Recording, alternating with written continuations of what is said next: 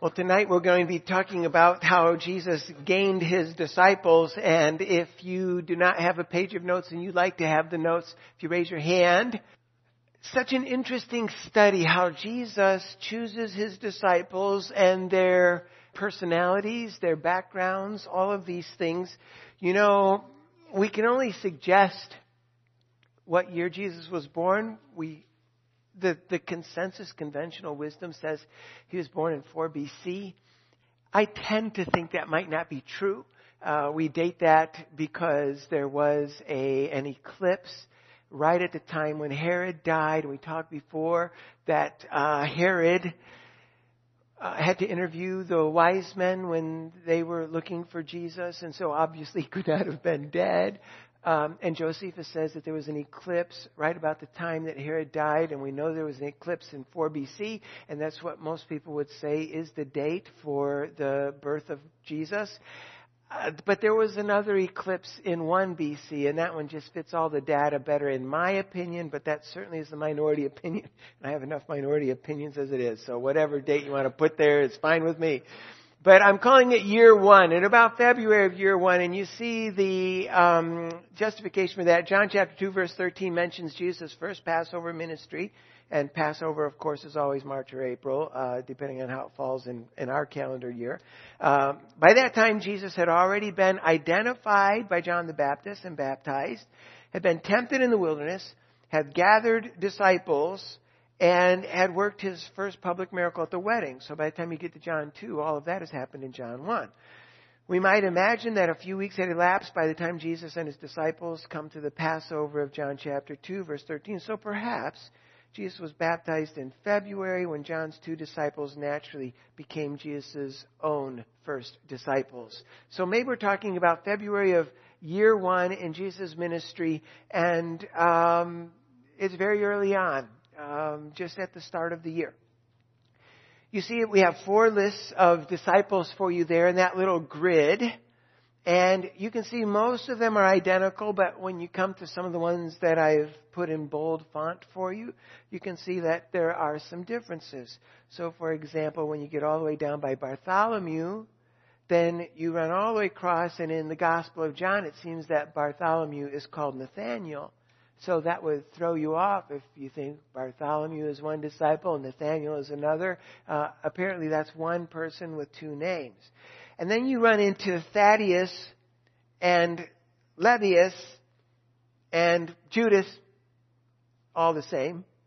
So we sometimes get confused, like, what's that guy's name? It's Thaddeus, Judas, or Lebbaeus and Thaddeus are the same different language, coming across.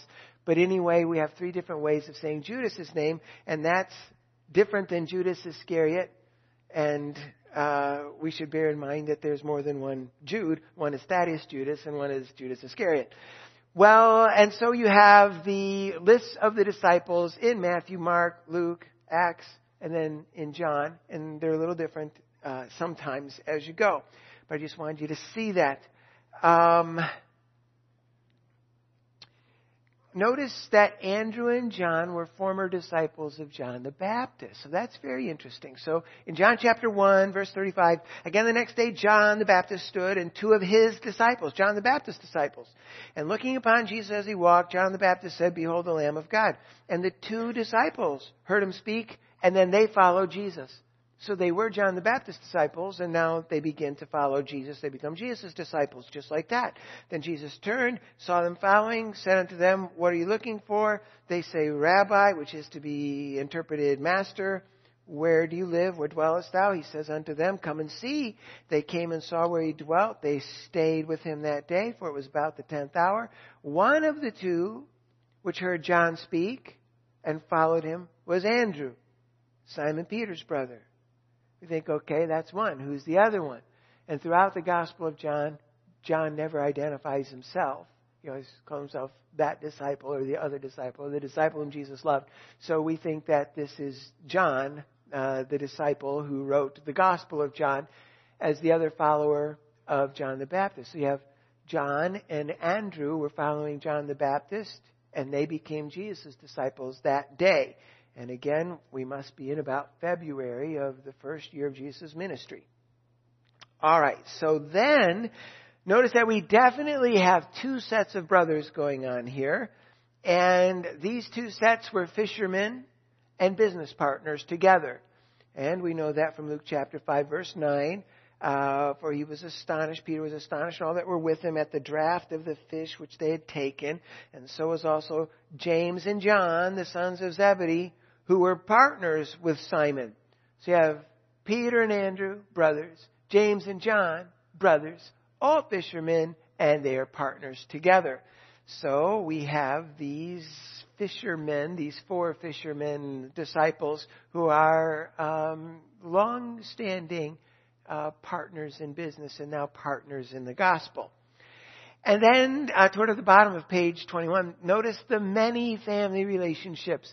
This starts to get really interesting. So hold on to your hat as we try to piece some of these together. Peter and Andrew are definitely brothers. You can't go wrong there. Matthew 10, verse 2, they're sons of Jonah. Well, James and John are definitely brothers. You can't go wrong there. They're the sons of Zebedee, once again from Matthew chapter 10, verse 2. Well, there's another James, James the Less, and we sometimes call him James Alphaeus. And Judas, not Iscariot, are apparently brothers because they're both sons of Alphaeus. So in Luke chapter 6, verse 15, it says, Matthew and Thomas, and then James the son of Alphaeus, and Simon called Zelotes, the zealot, and Judas the brother of James. So James is the son of Alphaeus. Judas is James's brother. They must both be from Alphaeus. In Acts chapter 1, verse 13, when they were come in, they went to the upper room where both Peter, James, John, Andrew, Philip, Thomas, Bartholomew, Matthew, James the son of Alphaeus. So there it is again. James the son of Alphaeus, Simon Zelotes, and Judas the brother of James. All right. So now we have three sets of brothers. We have Peter, Andrew, James, John, and then Judas, not Iscariot, Jude, not Iscariot, and James, his brother. So we definitely have, every indication is we have three sets of brothers out of 12. That's 6 out of 12. But then if you look at the fourth bulleted point there, but Matthew is also the son of a man named Alphaeus. We know this from Mark chapter 2, verse 14. And as Jesus passed by, he saw Levi, the son of Alphaeus. Well, Jude is the son of Alphaeus, and James is Jude's brother. And now we find out that Matthew is also a son of Alphaeus. If it's the same Alphaeus, then we now have three from one family. Matthew is from that same Alphaeus family. But that's not all. Because the second to bottom bullet there, Thomas, whose name means twin, has traditionally been thought of as Matthew's twin brother. Now, we don't know absolutely for sure if that's true. There's just a tradition, and we know that his name does mean twin. But if Thomas is Matthew's twin brother, then it is possible that Matthew, son of Alphaeus, and Thomas, son of Alphaeus, go along with Jude, son of Alphaeus, and James, his brother. And we have the connection then of at least the possibility that one family, the Alphaeus family, provided 4 out of 12 of the original disciples of Jesus. So there are these strong family connections, a connection with John the Baptist, and you see their backgrounds then in a little different light. Now, if you turn that page over, one of the really interesting things to notice about the disciples is how diverse they are. You sometimes think, well, I can't get along with a Christian brother because he's just way too different than I am. No, he's not too different. You can get along with him just fine. So notice, for example, you have a tax collector, Matthew, and you have Simon the Zealot. That's not Simon Peter. There are two Simons. And so Simon the Zealot basically means that he was a member of the resistance movement in Israel. And they were resisting the Roman government. So this fellow, Simon the Zealot, would have been sometimes probably attending meetings in a basement. They probably didn't have basements, but you know what I mean. Attending meetings in a basement where they talked about what they could do to overthrow the Roman government. If you can imagine these little backdoor meetings where people are upset with the government of Rome.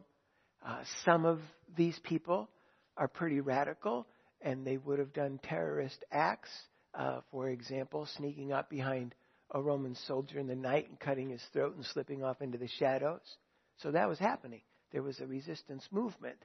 And a zealot like Simon might not have done that personally, but I'm pretty sure he would have known people who did, and he probably wasn't upset about it.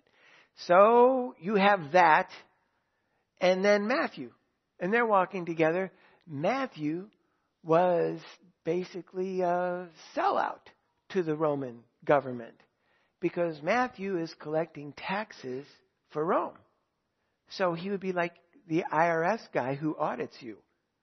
Not your favorite person in the world, particularly if it's an oppressive government regime. So Matthew would be considered a Roman traitor just about. You know, why is our Jewish brother working for the government of Rome not only taking our money for the Roman government, but taking over and above what he's supposed to take so that he enriches himself? And people in those days, Jesus had some bad words to say about the publicans, right? The publicans and the sinners. Matthew was a publican. He was a dishonest tax collector before he followed Jesus. And so we have this dishonest turncoat Roman lover, and we have Simon the Zealot, and they're all following Jesus now. You could hardly imagine a greater difference in backgrounds, in ways of thinking, in political views. And yet now they are together following Jesus. And if they can follow Jesus peacefully, I'm sure that there's no brother you'll ever meet in your whole life that you cannot get along with. Of course, by the grace of God, we can all get along. Another couple of individuals that are interesting to look at. The second bullet down, James and John. These fellows had an anger problem evidently because they were called Boanerges, which is, sons of thunder. And you don't get a name like son of thunder by being a wallflower. These guys were thunderous in their personalities. They made a lot of noise, and they probably had anger management issues. And so to think James and John were thunderous in their personalities, and then John eventually becomes an old man, and he writes the epistles, and he says, "My little children." He calls everybody little children. And, most people who are sons of thunder don't just become old, kind grandpa men running around calling other full-grown men my little children. That's just really, really tender-hearted. And something changed in his personality. He was different. And, of course, so was James. But you can see that these people had personalities that required a lot of carving by Jesus. And when they started following Jesus, the publican had to get his politics right, and the zealot had to become a peacemaker, and the angry ones had to become granddaddies, the disciple whom Jesus loved. Everybody's changing. And in Christ, that's realistic. That's what this is all about. People change all the time when they start to follow Jesus. And these fellows did. Nathaniel, what an interesting guy. Even though we hardly know one thing about him, we know this. John chapter 1, verse 46, Nathanael said to Andrew, "Can there any good thing come out of Nazareth?" Philip saith unto him, "Come and see." So Jesus saw Nathanael coming to him and said of him, "Behold, an Israelite indeed, in whom is no guile." That is such a compliment. Matter of fact, that's so complimentary. I remember one time I had a teacher in Bible college who said that was probably just Jesus being sarcastic. And I don't think Jesus was very often sarcastic. I think that Nathanael must have been a truly earnest person. And Jesus said, now, here's a fellow who has no guile. He's not putting up airs. He's not projecting an image. He's not flattering. This guy is utterly sincere. What a nice compliment. And we don't really know anything else about Nathanael. That's all. But one time Jesus said, this guy is as sincere as they come. An Israelite that has no deception in him. What a great, great compliment. We should all want that. And then Peter. Peter is blustery. We all know how Peter jumps in where angels fear to tread. And Thaddeus, poor guy,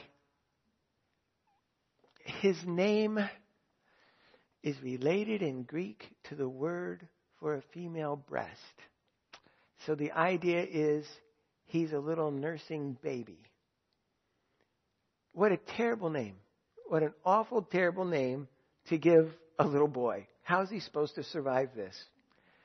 So you have this guy who is named the little nursing one, and you have Peter, the blustery one, and they're following Jesus side by side, breakfast, lunch, and dinner for years. Think, how did Peter ever learn to accept the nursing baby boy? And how did this fellow, the nursing one, ever get along with blustery Peter? How could they possibly do that? And the answer is, when you follow Jesus, he changes you and he makes you what he wants you to be. And the people who are too blustery become a lot more calm and peaceful. The people who have no courage, they get their courage and begin to do the thing that they're called to do no matter what the cost. And everybody can get along. So those are some of the things we learned from the personalities of the disciples. They were not cookie-cutter Christians. They were rugged individuals with very different backgrounds, and yet they all came together to follow Jesus, and it was a very harmonious relationship for them all. Does that raise any questions or observations about the disciples and their backgrounds? You know, Luke is a latecomer to all of this. We don't know very much about him, but he's not picked up until the book of Acts and the Macedonian call, maybe on Paul's missionary tours. But he knew a lot about all these disciples because he is such a good journalist. He said he interviewed everybody. So Luke is a Johnny-come-lately. Most people think that he was a Gentile. Once again, I kind of don't think so, but that's the minority opinion, so carry on with, he's a Gentile. And so, yeah, he wouldn't have been around in these days, but he'll eventually make his presence felt. Joanne, that's right. It's very interesting, isn't it? And even the diversity we have here, you know, we have people who have very little education, and we have people who have a lot of education, and we don't really even pay attention to it. I mean, we run around calling, Dr. Dorpel Mark. Hi, Mark. Like there's no trick to it.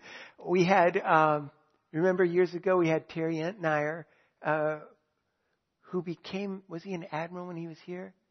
So he was an admiral, and we run around going, hi, Terry, how you doing? And all the people who knew him from work like, we called him Terry for.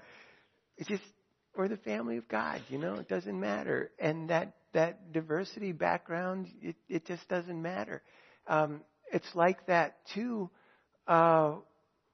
with the whole ethnic thing. When you see, James Arrington, do you think, we have to act differently? That's James. No. Hi, James. Nothing matters. It's just, we love each other and we're family, and the Lord just brings us together. It just simply doesn't matter, the diversity in our backgrounds. It just matters we're following Jesus, and that's great. Josiah. Amen. That's great. That's really true. Wow. We're glad to have the diversity because that shows that there's something for everybody in the gospel. It's not just that you have to live this way and no other way will do. There's not just one way to come to Jesus. We all come from different backgrounds and, skin colors or whatever. And it just really, really doesn't matter. So that's great. I mean, it doesn't matter in the sense of love. It does matter in the sense that it shows that there's something for everybody in the discipleship of our Savior, which is so great. Notice that all the disciples are from Galilee except Judas, and he is from Kerioth, which is in Judea. So all the rest are from Galilee, which is really interesting again because, Jerusalem is the capital, and these people aren't from Jerusalem. It's a good little drive. Even now, if you go on the highway system, it's a good little drive from Galilee to Jerusalem. Maybe I would say it's been a while since I did it, but what do you think? Maybe 3 hours. It's a long trip. So, up there in Galilee, that's not... The old saying was, if you want to be wise, you live in Judea. If you want to be rich, you live in Galilee. So Judea, that's where the scholarship was. And none of these fellows are from Judea. They're all from Galilee. And with one exception, Judas. And that's the unfortunate exception in a lot of ways. Notice how their callings to discipleship come in stages from part-time to full-time. So according to John 1, we've just opened the Gospel of John. We're on the first page. According to John 1, after following Jesus part-time from the first day they met him, the big four fishermen disciples went from part-time to full-time ministry a short time later, perhaps in the summer, plus minus, after Jesus' February baptism, plus minus. We're just guessing. But when you come to Luke chapter 5, you find that those who have already been following Jesus are now going to follow him full-time. So if they started following Jesus in February, they're not following him full-time until some months later, perhaps in the summer. So Luke 5, about the fishing. He got in one of the boats. Jesus taught them.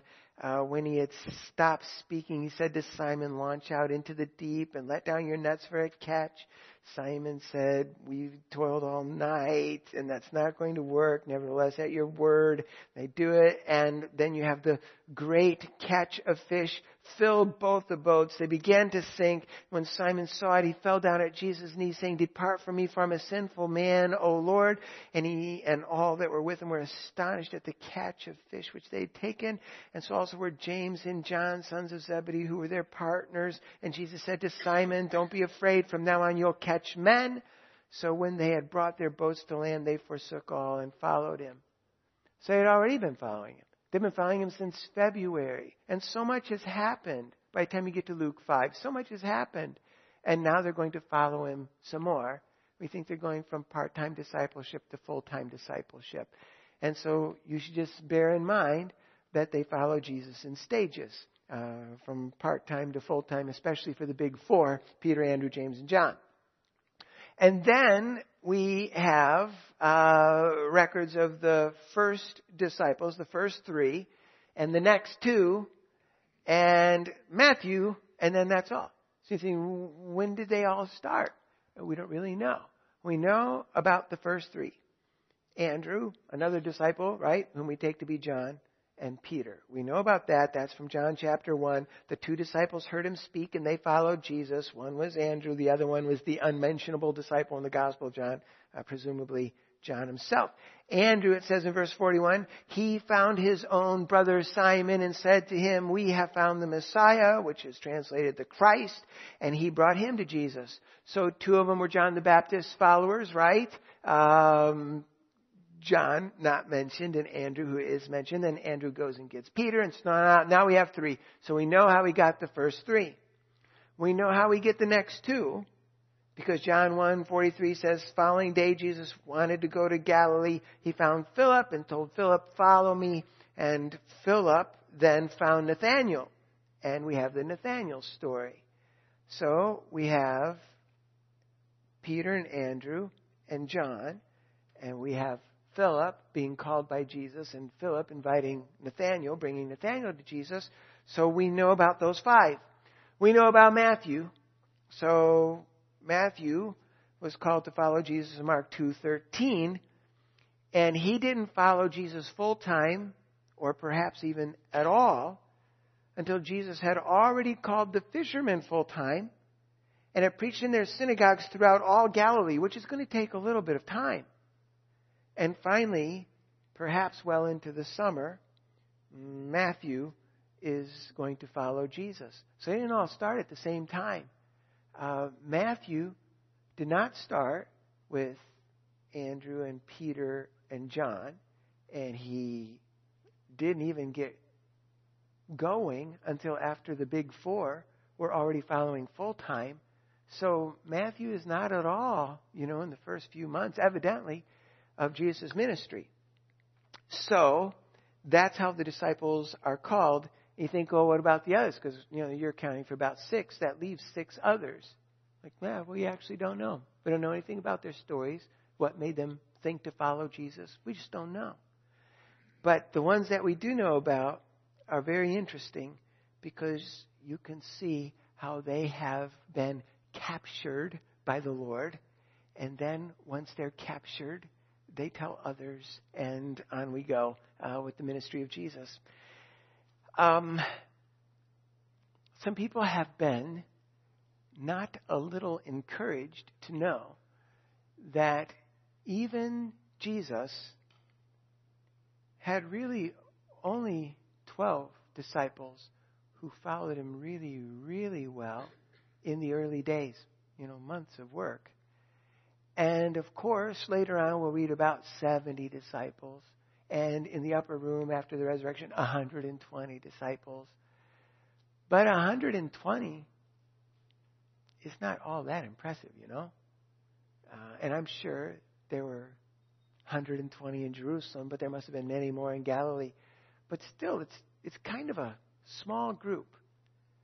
And sometimes we get discouraged because we're not making a big splash for the Lord. But maybe it's okay. In many cases, Jesus didn't have so many followers himself. If he didn't, where does that leave foot soldiers like you and me? So I wouldn't worry so much about how many you have. I love the work of Andreas Ray, the missionary that we support. Andreas, we'll try to bring him here again sometime. It's just so expensive. Andreas is a very quiet guy. When I was over in St. Petersburg, and he's not there anymore, they moved back to Austria as their headquarters because since things had changed in the whole, Russian area, it was no longer to his advantage to live there. But I went to the church that he had been leading, pastoring, for a long time. I don't know how long, but a lot of years. And we went upstairs. It was just a little room with a little piano. We set up folding chairs. It was just a little group. And he'd been there a long time. And yet, it's very strange. People from all over Eastern Europe were helping him in his ministry, grading the correspondence courses. They send out correspondence courses from Emmaus Bible College. And they go to crazy places that have reindeer, real reindeer. And these people live in temporary shelters and move from place to place in Siberia. And if you can just imagine, in some kind of a crazy home arrangement, no bathroom or kitchen or anything like that. It's just almost like an exotic tent. And those people are in there filling out correspondence courses. They don't even have post offices. They have to have things delivered periodically back and forth to civilization. And they're in there filling out these correspondence courses.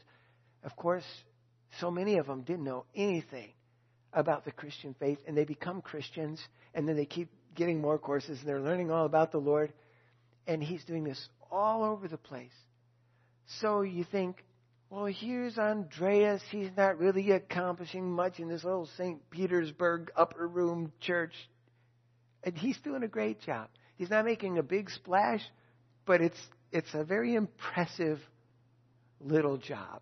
And in some ways, I'm sure bigger than any of us ever know. But I wouldn't worry about that if I were you. The Lord didn't have 5,000 disciples. That wasn't what he did. He had a little handful, and he was okay with that. And maybe you shouldn't be so impressed by numbers either. I love the little poem at the bottom. He said, come follow. That was all. Earth's joys grew dim. I rose and followed him. He said, come follow. That was all. Will you not follow when you hear him call? And that's just what it comes to. The Lord was so powerful that he would say, come follow me to Philip. And Philip would say, okay. And come follow me to Philip, to Matthew. Matthew leaves the tax collecting booth. Okay, I'll follow you. Just like that. He said, come follow. That was all. Earth's joys grew dim. I rose and followed him. And that's what you and I have done. The Lord has called us. We stood up and we started to follow. And that's where we are today.